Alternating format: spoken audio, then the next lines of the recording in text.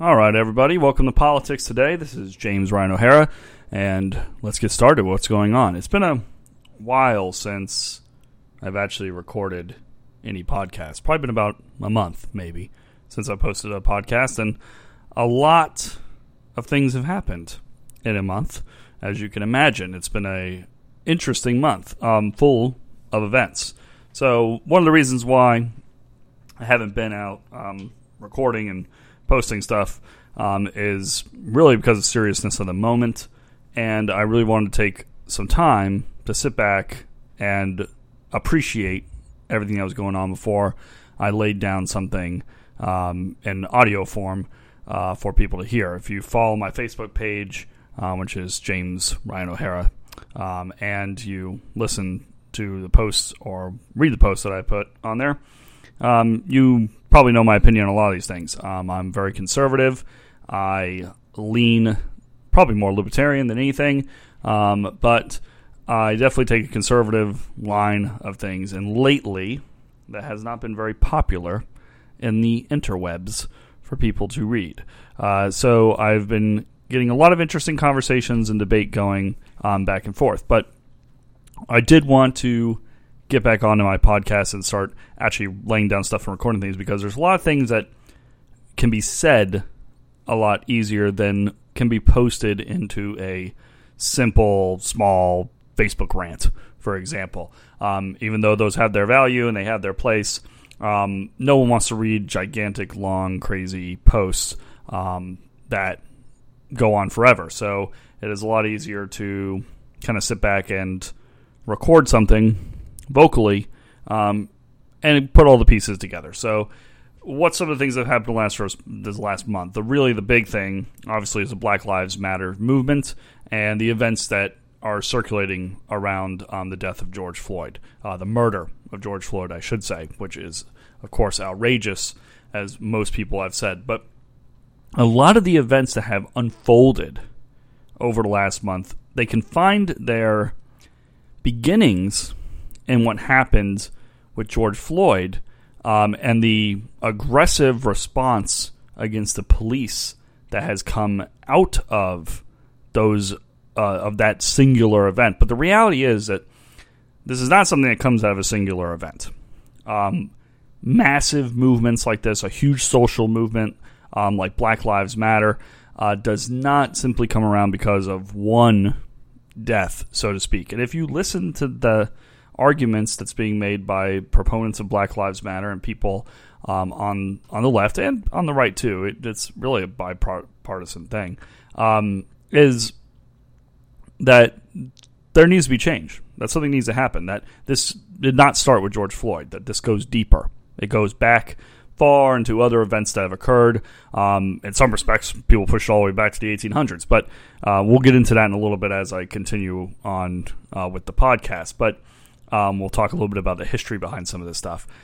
So it doesn't just start with George Floyd. George Floyd is sort of the straw that breaks the camel's back and created this movement out of that, right? This movement was already created, but it really got its impetus to come out now from this event. And a lot of that might have to do with we have been in lockdowns for months, and we've been dealing with a crisis in our country and the economy with coronavirus.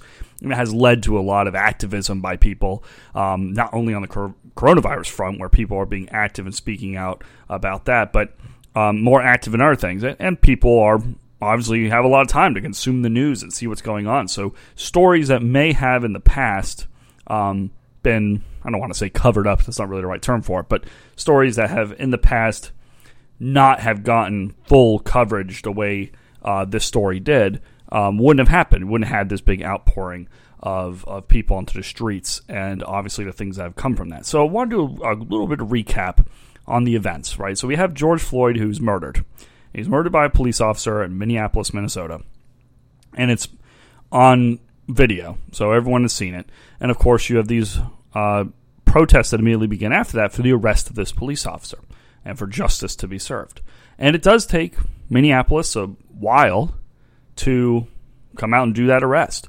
And they finally do. They arrest this police officer. They charge him, of course, with murder. Then they first it's third-degree murder, and then they up the charges of second-degree murder, and the other officers are then eventually arrested as well, and we have a big movement there that happens. But that's what instigates really all these Black Lives Matter protests, which some devolved into riots and into looting and widespread. But it has kicked off a new chapter, so to speak. The goal, of course, of the protests was to bring these officers to justice and to bring awareness to what's going on within the black community. And that is where I want to start off with my presentation today. So this is kind of a hard podcast to come to because I have many friends of mine who know I lean conservative, and conservatives are not always known to be the most touchy-feely people. And I wanted to get my thoughts out and try to do it as non-offensive, of course, as you can, even though this is a very touchy subject. So it took me a while to figure out how I wanted to address this and talk about the Black Lives Matter movement. And I have had lots of things happen over the last month. I've lost some good friends of mine, people who I grew up with and knew very, very well. I've been called all sorts of names online, on social media. I've heard the racist term been thrown around a lot, all simply because I might just disagree with something that was said or post something that is in opposition to a viewpoint that's being pushed forward. And so what do I mean by that? Well, I don't believe everybody is a racist. And I don't believe that we have a systemic racist problem in this country. I'm on the other side of things. I believe in a free country where people have the right to their opinions and they have freedom to express themselves. And it goes for all sides. So I don't see the country as a systemically racist country. And I don't see organizations like the police as being systemically racist. Now, I can say that from my perspective. I'm white. I'm not black. And I can say those things, and I've been told on the other side that I'm wrong, that we are in a systemically racist country, and that what I see is different than what other people see on the other side. And so I've been open to looking at things from both sides. So I had some friends of mine reach out to me, and they wanted me to expand my mind, open my horizons, and open my mind and expand my horizons, I should say, and look into things from their point of view. So there's something that's been shared out online, and I do recommend people go and look at it. And it's kind of called, I forget the exact name of it, but it was something along the anti-racist playbook, right? Where you can go in and look at all these resources that have been curated that will help you become less of a racist, so to speak, and more open. Now, it's important to say when I say less of a racist, I'm not saying that people are racist to begin with. It's just an anti-racist playbook. Basically what it's saying is that we all have, to some degree, I guess, inherent racism, and if you know about it and you become aware of it, then you can then address it, of course, and move on, which I don't think that's a false statement to make. I do believe that has some validity to it. I mean, people do have prejudices that we bring to the table. Everyone does. No matter who you are, what color you are, where you're from, you're going to bring prejudices with you to the table that are not maybe correct, right, in any respect. So it's good to be aware of your prejudice, aware of where you may be wrong, and look to improve yourself. Improving yourself is something you should always be doing. Especially as an American, you should go out there and use the freedom that we have to improve yourself and improve upon yourself. So that's kind of where I took a start to this. So I wanted to look into different things. One of those things was, of course, Black Lives Matter itself, the movement, what the goal was, what their viewpoints were. I also looked into white privilege, this concept of white privilege, and how it impacts our society and people as being a white person, how it would impact me. And I also looked at what anti-racism is on its face and what that's about. So over the last month, I've read 4 books, and I've gotten pretty deep into the weeds, so to speak, on this issue, and tried to learn as much background as I can about these movements and what they are all about. So I'm going to give you a little bit of insight into all that kind of stuff. So let's start with we'll start with Black Lives Matter. That's really where this begins, right? So Black Lives Matter is an organization. They formed, and I might be preaching to the choir here, but they formed after the Trayvon Martin incident, and really after the incident with Michael Brown, where Michael Brown was killed. It's the familiarly known as the "hands up, don't shoot" motto that has been thrown around there. Now, there's a lot of research that's been done on that topic, or whether that's true, the "hands up, don't shoot" thing, but that is where the story of Black Lives Matter really begins, right? And it has these three founders, Opal Tometi, and I'm sorry if I pronounce her name wrong, Alicia Garza, and Patrisse Cullors. They got together after that event and really, after Trayvon Martin and really the issue that happened with Michael Brown, and coalesced into this movement that became known as Black Lives Matter, which began as a hashtag, eventually became an organization, and then they have gone out and, of course, are pushing their reform agenda that they want to see done. So I decided to research a little bit about Black Lives Matter and into the founders themselves. So luckily, the world of YouTube is a great thing. There's lots of presentations that you can watch on there, and a lot of these were in this anti-racist playbook. There were links to this kind of stuff so you can go to. It was actually very, very helpful to find all the information that I wanted to find. So I watched a few things. I watched Alicia Garza, a few presentations from her, and heard her viewpoints and kind of where the background begins with Black Lives Matter and why they formed it. I also watched a lot of Patrisse Cullors. She has multiple TED Talks and multiple meetings or conferences, I would say, at different universities. And I even bought her book, which is When They Call You a Terrorist by Patrisse Cullors, which was very eye-opening to her perspective. So I was opened up to the movement of Black Lives Matter. Now, there's an important distinction that needs to be made at this point. Black Lives Matter, the organization, and Black Lives Matter, the motto or slogan, the phrase saying Black Lives Matter, are two separate entities. And I found that out pretty quickly once I began to actually research into what Black Lives Matter was all about.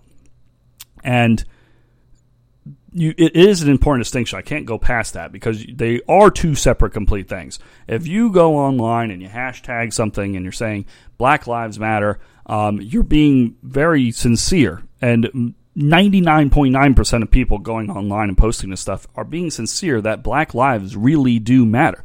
That the fact that someone is African American or someone is a person of color should not make any difference on the value of their life in any respect in any system. Your color shouldn't matter. These are basic understandings that we, especially as Americans, should understand. Americans, we have a long history of racist policies in this country, of treating people differently based on where they are from, and we have constantly been improving since the founding of the United States to try to address those issues. And that all culminates, of course, in a saying like Black Lives Matter. When someone's killed and the color of their skin plays a factor, that's a huge issue in this country that should never be tolerated. We should never tolerate something because someone's color, they're killed. So essentially, when we're talking about racism, we're saying racism is bad. Treating someone differently because of color of skin, that is bad. That would be racism.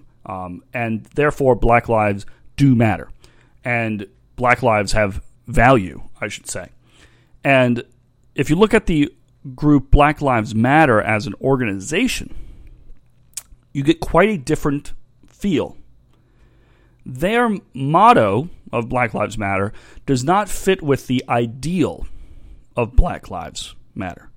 When you hear people say things like all lives matter, which is a trending hashtag for people in opposition to the BLM movement, and it's a trending hashtag, doesn't really, make sense. It's more offensive, I think, than anything when you tell someone, well, all lives matter. And believe me, I was guilty of this years ago. I had a conversation with someone once, and I said the same thing. I said, all lives matter. I was guilty of it myself. And it's almost it's an automatic reaction that people have who are not black or African American or a person of color, right? We have this automatic reaction. And I'm not a racist. All lives matter. Is what your response is. And it's true. You do think all lives matter, right? And we don't think we hold one person's life over another person's life. But if you're someone out there saying all lives matter as your response, you're not really getting the full picture, in my opinion. You're missing the viewpoint that's being pushed forward. And I've seen a lot of people share different Bible verses, saying, hey, this is, not that all the sheep don't matter, but this sheep's in trouble, those kinds of things. They're all true. All lives matter. Yeah, sure, all lives do matter, but it's being used as a defensive weapon against the Black Lives Matter idea. And that's why understanding the difference is important, I think. Not to say you can't say all lives matter, not to say you can't say Black Lives Matter. But when you actually look at the Black Lives Matter movement, the organization itself, then you draw a different conclusion. Because when you really begin to research things that Alicia Garza has said and things that Patrisse Cullors more have said, you begin to understand this organization is not necessarily about Black Lives Mattering. It is about some Black Lives mattering and other Black lives not having the same value. And when I say this, I'm not just saying Black lives. When they say not other lives, it's not other lives in general matter as much to them. And I'm not trying to say they're out there trying to kill people or anything like that. We're not talking about that. But we're talking about the way they move forward with their program, with their organization. Now, to understand this, you have to get into their organization. So what is the Black Lives Matter organization all about? Well, if you listen to Alicia Garza and you listen to Patrisse Cullors, they clearly state that they are a Marxist organization. That's what they are. They are Marxist. They're trained Marxists. And they're community organizers. That's really how they came together to form this organization. And that is a big distinction because their movement is Marxist in theory. So its goals are Marxist in what they want to accomplish. And when you understand, first of all, what a Marxist movement is, which maybe some people this might get lost on them, but Karl Marx in the 1800s, of course, wrote a series of books about the idea of communism, right? That's what Marxism is. And the theory of communism as an economic and political system grew out of that. So people who are Marxists, they follow the teachings of Karl Marx. They believe in communism as the proper government structure, economic and political. All right, that's what they believe. That's what a Marxist wants. And communism, if you are an American, is the opposite of the American system of government, pretty much. It's pretty much the alter ego of American government. It goes against everything that we, as Americans, hold dear. So Marxism in general, bad thing, don't like it, but it's the basis of the Black Lives Matter organization. That is the basis. They are trained Marxists, and they have listed goals. You could find them on their website. And their primary goal, and the reason why they are the movement behind the current situation and the catalyst of the murder of George Floyd, is defunding the police. And not really defunding the police. That's actually a misnomer that's been given by the media a lot lately as this different movement. It is an abolition of the police. If you listen to Alicia Garza herself, her word she uses is abolish the police, not defunding. It's abolishment is what she uses. It's abolition of the police. Same thing with Patrisse Cullors. They're very clear in that. And Patrisse Cullors' book, she's very clear of abolishing the police as an entity so that the police do not exist. Now, why is that important or practical? Now, defunding the police is now what this has become, but abolition of police goes deeper. If you listen to Patrisse Cullors, if you read her book, which I do recommend. Gives you a lot of insight into her life. It reads a lot like a biography. It goes into really the why that she is part of this organization and has started it, and her belief system when it comes to the police, which I think is very important. It's important to understand a person's belief system to understand why they do what they do. And she views the police as harmful, that they are a source of harm in the community, especially the black community. And therefore, getting rid of the police would be a positive thing because you wouldn't have this source of harm, and you would replace it with community programs, things like that, that would then take over to better the environment in which people are living and not have this aggressive police presence that's happening in the community. Now, is she right? Is she wrong? She's neither right nor wrong. She's right in some respects. She's wrong in some others. Defunding the police or even abolishing the police, I think, is a ludicrous idea. It's a pie-in-the-sky, utopian idea. And although it doesn't have merit in their arguments, I don't think abolishing the police is even a practical reality. And I'll give you a reason in a second. But the backup to this, the right parts of this argument, in my opinion, are when Patrisse Cullors and Alicia Garza talk about community programs, access to things to help people have a better life, and where crime and police is not their constant interaction. And I do agree with that. I think there's a lot of things done in policing today that can be changed where you don't have such a aggressive interaction between people and police, which are designed around crimes, which in some cases are drug offenses, which are low-level offenses that shouldn't be handled the way they should be, or the way they are, I should say, and lead to bigger things, bigger problems, stuff like that. So there's obviously an inherent issue in the system with how policing is done, which can be improved. So movements like Black Lives Matter, they don't come out of nowhere. They're not just made up. And that's something that people on the right and conservatives and Republicans need to understand. In my opinion, you really need to understand that these things don't come out of a vacuum. They don't just appear and it's we want to get rid of police because we don't like cops. There's reasons behind everything. People are motivated to do things. I mean, Patrisse Cullors, if you read her biography, she has a very tough life growing up in Los Angeles, or outside of Los Angeles, I should say, but had a very tough life. Her interactions with police were not good by any means. I mean, she grew up in a community where cops were frisking 13 and 14-year-olds, and drugs were a common thing, and it was lower socioeconomic, and their interaction with police was not a pleasant thing, which is a lot of inner-city communities whose interactions with police are not good. So there is some legitimacy to the argument. It shouldn't be just brushed under the rug. But the idea of getting rid of the police and abolishing them and replacing them with community programs doesn't work. And it's policing 101. There's a reason why police are involved, and crime is a major reason behind it. You can redefine what crime is, but crime is still going to exist. And you're still going to need the police to move in and handle what is going on. So there are things that can be improved with policing. There are social programs and community programs that can be enacted, which may assist in helping ease the issues between the black community and police. And I'm all for that. But the idea of replacing police with the ideology that Black Lives Matter stands for does not get you anywhere. And that's because it's an anti-American philosophy. It's essentially what it is.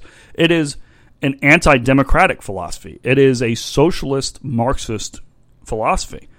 And I'm going to get to this in a minute with something else that was said. So moving past Black Lives Matter, that's really what the organization's about. That's their backup. And if you have a dispute with what I've said about Black Lives Matter, then I'm happy to hear it. You can email me all you want. It's politicstodayjro@gmail.com. So feel free to email me or shoot me a comment online. And I'm happy to hear what your opposition is to my argument for what they stand for. I have read their books. I have listened to them. I have been to their website. I have seen what they want. So I'm trying to characterize them as nonpartisan as I can and as truthfully as I can of what they want. Now, I can say I disagree with it, and I'm obviously adding that into this, but that is what the movement is behind. They are a Marxist movement. They do want to replace police with social programs, essentially, is what they want to do. And now, where's their founding for this? So their founding for this comes from a version of history. And I want to be clear how I say a version of history because I'm a historian myself. And history is something that is very hard to understand when you look at history and you use our perspective of now and you place it on people who lived 100 years ago, 150 years ago. And where does a lot of this stuff come from in this movement, Black Lives Matter? It comes from, of course, slavery and the issues with slavery in the United States. So, interestingly enough, when I was listening to one of Alicia Garza's interviews, she had mentioned that she was reading a book that's by a man named Edward Baptist, and it's called The Half Never Been Told. And I found that interesting because I hadn't heard of the book. And she said it was very interesting talking about the slavery and things like that. So I decided to go out and buy the book and read it myself. And it's a huge book. Very good. Excellent book. In fact, if Edward Baptist ever listens to this podcast, as a historian, I commend you. I think it's a great historical piece. I think he did great research in it. And it covers a huge period of time. It covers the founding of the United States all the way through the 1800s and the whole process of slavery. And without getting too far into the weeds, I do recommend you read the book, but it covers slavery as an institution, and it basically argues against I don't want to say it argues against abolition, but it argues against the abolitionist viewpoint that slavery was on its way out. It was arguing that slavery was stronger than ever, and it was a capitalist boon in America. In fact, that it's responsible for capitalism being successful in the United States. Now, I do take some difference with that opinion, I think historians would argue, but I do not argue the merits of it, that slavery and the cotton production, essentially, that's what he focuses on, cotton production, was a huge factor in driving economic growth in the United States throughout the 1800s. Now, that's important to understand, not because the book is great, but because capitalism is at the forefront of the book. And capitalism is anti-Marxism. Marxism is the opposing force to capitalism, right? Marxism believes the workers should control everything and that the means of production should be in the hands of the proletariat, right? So this is the opposing view of capitalism. So when you begin to connect slavery as an institution, however horrible it is, to capitalism, you begin to make these assumptions, and I will give Edward Baptist his credit. He doesn't really give these assumptions in his story. His book is very historically centered, and he doesn't try to extrapolate certain things out of it. So I don't want to put words into his mouth that he doesn't put in the book. But the idea is the reader behind it can pull out their own input. And so obviously, in my viewpoint, Alicia Garza, Patrisse Cullors, they have taken out of this story of slavery and its connection with capitalism that capitalism is somehow bad, that it is a result of slavery, right? That this country was built upon the back of slaves and therefore there is some kind of retribution owed due to that. And that's important when we get to the Black Lives Matter movement itself. Because when you begin looking into these movements around it, these supporters of Black Lives Matter, you almost hear the same thing over and over and over again. Tear down anything that represents the capitalist American system. Well, I should say what they would call the racist capitalist American system. And then give what's owed to the people it's owed to. And that's an important factor in this. So in this same anti-racist playbook, moving a little past Black Lives Matter themselves, you get a couple other factors that emerge. You have the idea of white privilege that comes up, and you have this other idea of anti-racism itself. And so I have some very good liberal friends of mine who decided to share with me their viewpoints on anti-racism, and they directed me to a certain doctor or professor, Dr. Ibram Kendi. And if you listen to Dr. Ibram Kendi, his approach is this concept known as anti-racism, how to be an anti-racist. And this is where white privilege plays into this. So I'm going to do a transition here away from Black Lives Matter into anti-racism and the concept of white privilege, or rather white privilege and anti-racism. So let's start with white privilege. White privilege has been a hot topic lately. It's come up. It's the brainchild of this woman named Peggy McIntosh. She wrote a kind of a white paper on white privilege. I shouldn't say a white paper on white privilege, but a academic paper on white privilege. And it points out all these different attitudes, these different things that happen in people's daily lives, which show their privilege because they're white. And basically, the in and out of white privilege is that if you're white, you're privileged. Things have happened to you because you're white, and you don't have to deal with other things because you're white. And therefore, if you're not white, you have all these extra things you have to get through in order to be successful that white people don't have to do, and therefore you're privileged because of that. That is the basic concept, right? She even draws a line basically and says anything above this line is privilege, anything below this line is someone who's not privileged, and this line is social justice. And it goes back and forth. That's Peggy McIntosh's theory. Now, it bears saying that Peggy McIntosh is a very racist woman. In fact, she in fact admits to being racist in her presentation of this idea of white privilege. So I think that needs to be said.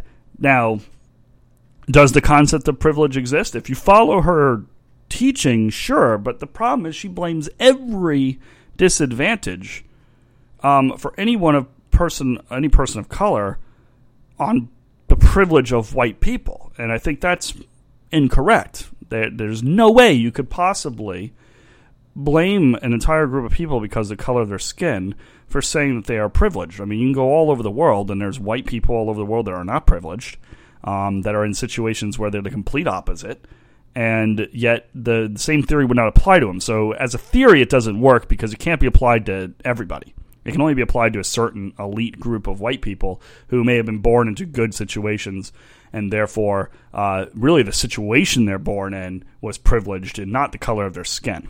And it can that can apply to anyone of any color. So on a basis, white privilege is a myth. It's made up. It doesn't actually bear out any true evidence if you actually will look at it in a logical way. But brings us to Ibram Kendi and anti-racism. And I know this is a long tangent on all this stuff, but it's been a month, so I have a lot to get out to you guys. Now, Ibram Kendi's theory of anti-racism, that was an eye-opening theory. He has a very intelligent argument that he gives about anti-racism, but the essentials of Ibram Kendi's theory on anti-racism is that you can't not just be not racist. That not racist is not enough. That you have to be anti-racist. And you might be asking yourself right now, well, yeah, I hate racism, I'm an anti-racist. But you're not an anti-racist. Hating racism is not enough to be an anti-racist, according to Ibram Kendi. In order to be anti-racist, you must pursue anti-racist things. So one is to be aware of your white privilege and acknowledge it, which I clearly have not done, so I would have already broken one of the first rules. And the second would be that you need to embrace these anti-racist viewpoints. So you begin to read his books and you go, well, what is an anti-racist viewpoint? Because it sounds very good, right? We all want to embrace anti-racist viewpoints. Nobody wants to be called a racist. And in fact, that's a driving factor behind what's going on right now. So what is an anti-racist viewpoint? Well, according to Ibram Kendi, an anti-racist viewpoint is things like reparations or universal health care paid for by the government. Those things, social programs paid for by the government, are anti-racist. So right there he makes a connection between socialism, a deviation from Marxism, which is Black Lives Matter, right? He takes socialist viewpoints and says that those are now anti-racist. So he ties in socialism with anti-racism. So you cannot be just not racist. That's not good enough. You have to be anti-racist. And in order to be anti-racist, you need to embrace socialism. So what is the end factor of both of these movements, Black Lives Matter, the anti-racist movements? What's going on? Socialism. That's the end factor. That in a socialist utopia, all of racism will be solved. And that's a very Marxist viewpoint. It really is. This utopian idea that everyone will be treated equally if they follow this system. It's not an old concept. It's been around since the 1800s. It really was put forward, especially as a Democratic Party tenet in the 1920s and 1930s with the New Deal, and then with the Great Society programs of Johnson in the 1960s, and now in our modern welfare state that we have today. So there's a tie-in with the Democrat Party there, of course, and a tie-in with Marxism and socialism with the racist, anti-racist argument. So that is why I'm not a Black Lives Matter organization supporter. On this journey I've gone down, there is a connection between these things. And it goes beyond just the connection of arguing that you have racist or anti-racist, or that Black Lives Matter is a Marxist organization, but the Black Lives Matter motto is a good thing. It goes beyond those things because you tie into politics, you inherently tie into social systems and economic systems with socialism and the whole political system. There's a reason why the Democrat Party has embraced these things and why socialism has become such a broad point in the Democrat Party itself. They're one and the same. In fact, there's been a lot of arguments been made that the money you donate to Black Lives Matter is actually going into Democrat Party campaigns and electing Democrat politicians into positions, which, mind you, a lot of them are white and have quote-unquote white privilege. So it doesn't make a lot of logical sense, but that's the reality. And also, if you look at police brutality statistics, they're done in most of the cities with the most police brutality incidents are run by Democrat politicians and have been for the last 30 to 40 years. So it is almost a false dichotomy, but it's there. It's reality. And so it's important to be noted. Now, this is the stuff I've been saying, and of course, this is the stuff that labels you as a racist if you say it. Even if people don't know your background or anything. Now, my point of this wasn't to make myself a racist. My point of myself was to point out that there are things within this movement that are not legitimate within the guise of a legitimate issue, which is equality for African Americans within our system and the getting rid of police brutality and mistreatment of African Americans, which I do believe has validity. So that right there, folks, is what actual real anti-racism is. Anti-racism is actually fixing problems that affect people of color or African Americans or any other person who's being mistreated because of the color of their skin or their race. That is actually what anti-racism is, not these theories being pushed forward by activists who are moving towards socialism as their answer, because it goes apart from everything that the United States should stand for. And the reason why it has to be said is because you have the R word, racist, being thrown out there anytime anyone disagrees with this movement. And that becomes a major issue because it shuts people up. It is used, just like the privilege argument is used, it's used as a weapon to disarm people. You may have a valid argument. You may have a valid viewpoint. And you may say that viewpoint. But because someone doesn't like your opinion, they can label you privileged or label you a racist. And all of a sudden, your opinion no longer has validity to it. It now becomes this non-important thing. It's just a statement that's said that has no bearing. And therefore, you don't have a place or a seat at the table in the argument. You are then removed from the argument. And thus, your thought process is removed because it goes against the groupthink of the people that are part of the movement. And that's the real danger here, because you could see politicians acquiescing to it as we speak.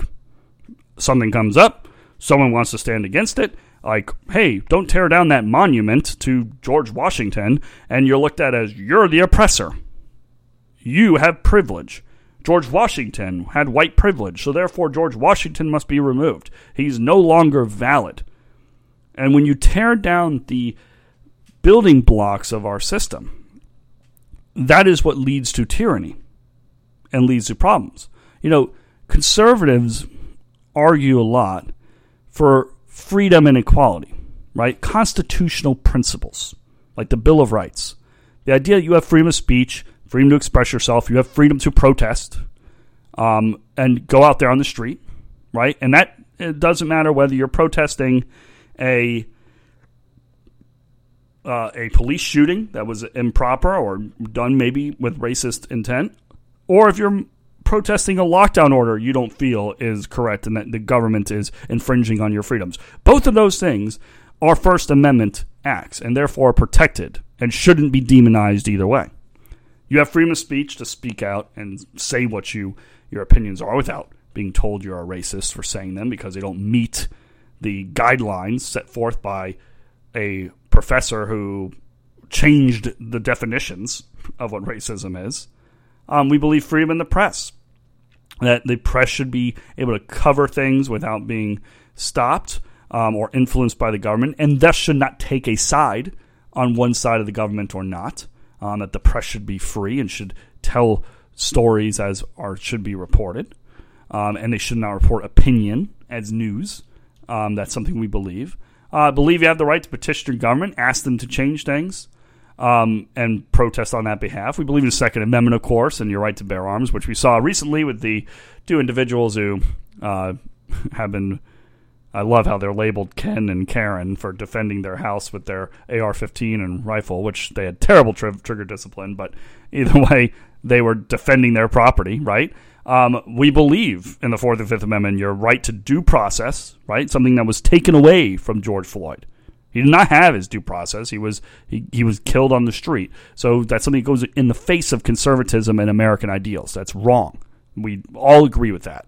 No one has disagreed with that. And we believe in rule of law and property rights, meaning you don't just destroy things and tear down statues because you don't like them. You don't just riot and loot or riot because it's the voice of the unheard, as they say, as Martin Luther King once said. That's not what the point of the American system is. We believe that states have their equal rights to do what they need to do. They have rights that are enshrined in the Constitution. All these things. We stand for racial equality, for equality on all fronts, and the American system, as flawed as it has been for many years, because we have a Constitution and because we have rights enshrined in that Constitution, we have a pathway to change. And without throwing another log on the fire here of controversial things to talk about, that's one of the issues I have with Colin Kaepernick. The kneeling before the national anthem, to me, and the flag becomes a symbol of that you don't respect the United States as a country. Now, whether that's what his actual argument is or not, his argument is against police brutality, I understand that. But because it's chosen to be done during the national anthem and done while the flag is being displayed, it inherently connects it to the United States. And the idea is that the United States is not a good country because it allows these things. Well, my argument is that the United States allows for the repair of these injustices within its system. And therefore you stand for that national anthem, you stand for that flag because the country it represents is the freest country on the planet with a system of government that allows you to redress your grievances and change things within the system. And that is the real true fight here, changing things within the system. You know, a lot has been said over the last few weeks about this concept of Martin Luther King, Malcolm X, the civil rights leaders, and how this is a manifestation of the things that happened in the 1960s happening again, and how these riots and the protests, really should say protests and some riots that come associated with it, are ways of getting heard for years of injustices that were done. And this is defended with Black Lives Matter itself. It has spokespeople who have come out recently on television saying they're going to burn the whole system down. We're going to burn the whole system down because it's not listening to us, right? And if it doesn't listen to us, we tear it all down and get rid of it. And that right there it deviates so far from actual reality and history of the civil rights movement. It's crazy. But we have a skewed view of what the civil rights movement was about. We have a very heroic view of what the civil rights movement was like and about. And as someone who studied this intensely, we have a habit of doing that as Americans, right? As humans, we have a habit of, it's human nature to make things easy to digest and easy to understand, right? When you pick up a high school or middle school history book and you open it up and it talks about the civil rights movement, it's very positive, and Martin Luther King did these things, and because he stood up and he was nonviolent, there was change, and eventually people just got convinced that he was on the right track and that things happened. And of course it wasn't really like that. Martin Luther King Jr. had to fight and claw his way through all sorts of problems to even get heard in the first place. I mean, there's a man who was arrested multiple times for the stupidest things in the South for really fighting unjust laws. And yes, the civil rights movement had to get through a lot of things. I mean, they had to get through dogs being let loose on them by the police, and fire hoses, and being actually beaten on the street like you had during the March on Selma. So you have a lot of things that occurred in the civil rights movement aren't pretty. They're not easy. They're not nice and easily digestible and broken down little things that are, oh yeah, this is so great. Now in a history book it is, because you get a chapter to talk about this stuff. And most kids in middle school and high school can't handle the real true story of what happened and what really went down and how tough it really was. That's why you have figures like Malcolm X who were very successful and took a very aggressive position. But the reality was, Malcolm X, was he as successful as Martin Luther King Jr.? I would argue no. He was not ever that successful. And why? Because the groundwork wasn't there that Martin Luther King was doing. And that's the background stuff that you don't see. You know, there's a really good book if you read, I've given you a bunch of book suggestions today, so you should look in all of them. You should read Patrisse Cullors' book, When They Call You a Terrorist, very enlightening into the Black Lives Matter movement. You should read The Half Never Been Told by Edward Baptist. If you have a long time, it's a huge book, but it's really good about slavery. And you should definitely read this other book I'm about to mention, which is by Charles Hamilton Houston. It's called Groundwork. And it's a biography on Charles Hamilton Houston. And he was an attorney and law professor. And he was really the mentor to Thurgood Marshall, who's one of my heroes of the civil rights movement. And I would argue that as much as Martin Luther King Jr. did, Thurgood Marshall did far more for the civil rights movement and actual tangible things that you can measure, right? I mean, it's hard to measure Martin Luther King as far as tangible stuff because, yes, you have the marches, and I'm going to get criticized for any time you say anything against Martin Luther King, which I'm not criticizing Martin Luther King Jr. But tangible things at Martin Luther King Jr., it's tough sometimes because movements are hard to pin down. They're social movements. They have feeling with them, and they get things accomplished because of feelings. And so things like, hey, the March on Selma, that's a big deal, right? The Montgomery bus boycott, that's a tangible thing you can attribute to Martin Luther King Jr. But what happened behind those? Like, why did the Montgomery bus boycott end? Well, it ended because there was a Supreme Court case that said that busing and separating people on a bus and transportation is unconstitutional. Therefore, there's no need for a boycott anymore because the Supreme Court handed down a decision. Well, how did the Supreme Court do it? They didn't just pick it up because Martin Luther King was doing a bus boycott. No, they did it because there was a court battle being fought. There was a lawsuit being done against the bus services. And then that made its way. It took a long time, but it made its way up to the Supreme Court. And it was part of a coordinated effort with the NAACP and Martin Luther King Jr. and the Southern Christian Leadership Conference and Thurgood Marshall himself, who was doing these things in the background to get this stuff accomplished, right? They were going through the system. They were using the United States Constitution and the system that we have to fix the system from within. And that is the key thing and the key difference, I think, between the conservative movement today and movements like the Black Lives Matter movement. There's two schools of thought here. Black Lives Matter, disrupt, replace with socialism because our system's inherently racist and bad. Or the viewpoint that our system is not inherently racist and bad, that our system has allowed racist things to happen, but has been used to fix its injustices within its system. And that is really the big difference. It's why I call myself conservative.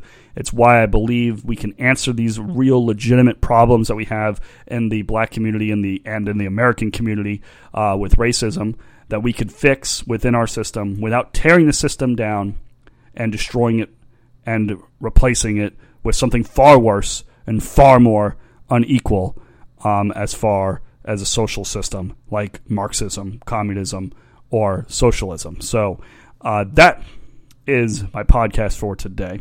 I did want to get into some other things. I'll record a podcast probably later or tomorrow, come out with more of the political stuff that's going on today, like Trump and his tweets, which have gotten some coverage, and the coronavirus and its resurgence, and mask wearing and all sorts of other things that are coming about within our government system. But I did want to spend one show, one podcast, really talking about the Black Lives Matter movement, what it means in my eyes, and what are some answers to it. So constitutional values is what's going to save us in this. A viewpoint that we can fix things and things can get better if we put the effort forward to make them better. So thank you very much for listening. Again, this is Politics Today. I'm James Ryan O'Hara. I do have an email at politicstodayjro@gmail.com. And, of course, I always post these things on SoundCloud and on your Apple podcasts. Feel free to download them and listen to them all you like. And comment on Facebook, of course, at James Ryan O'Hara if you so wish. And eventually one day I'll probably put a Twitter up there, but I don't want to get in as much trouble as the president does. So thank you very much for listening. You guys have a wonderful night and stay free.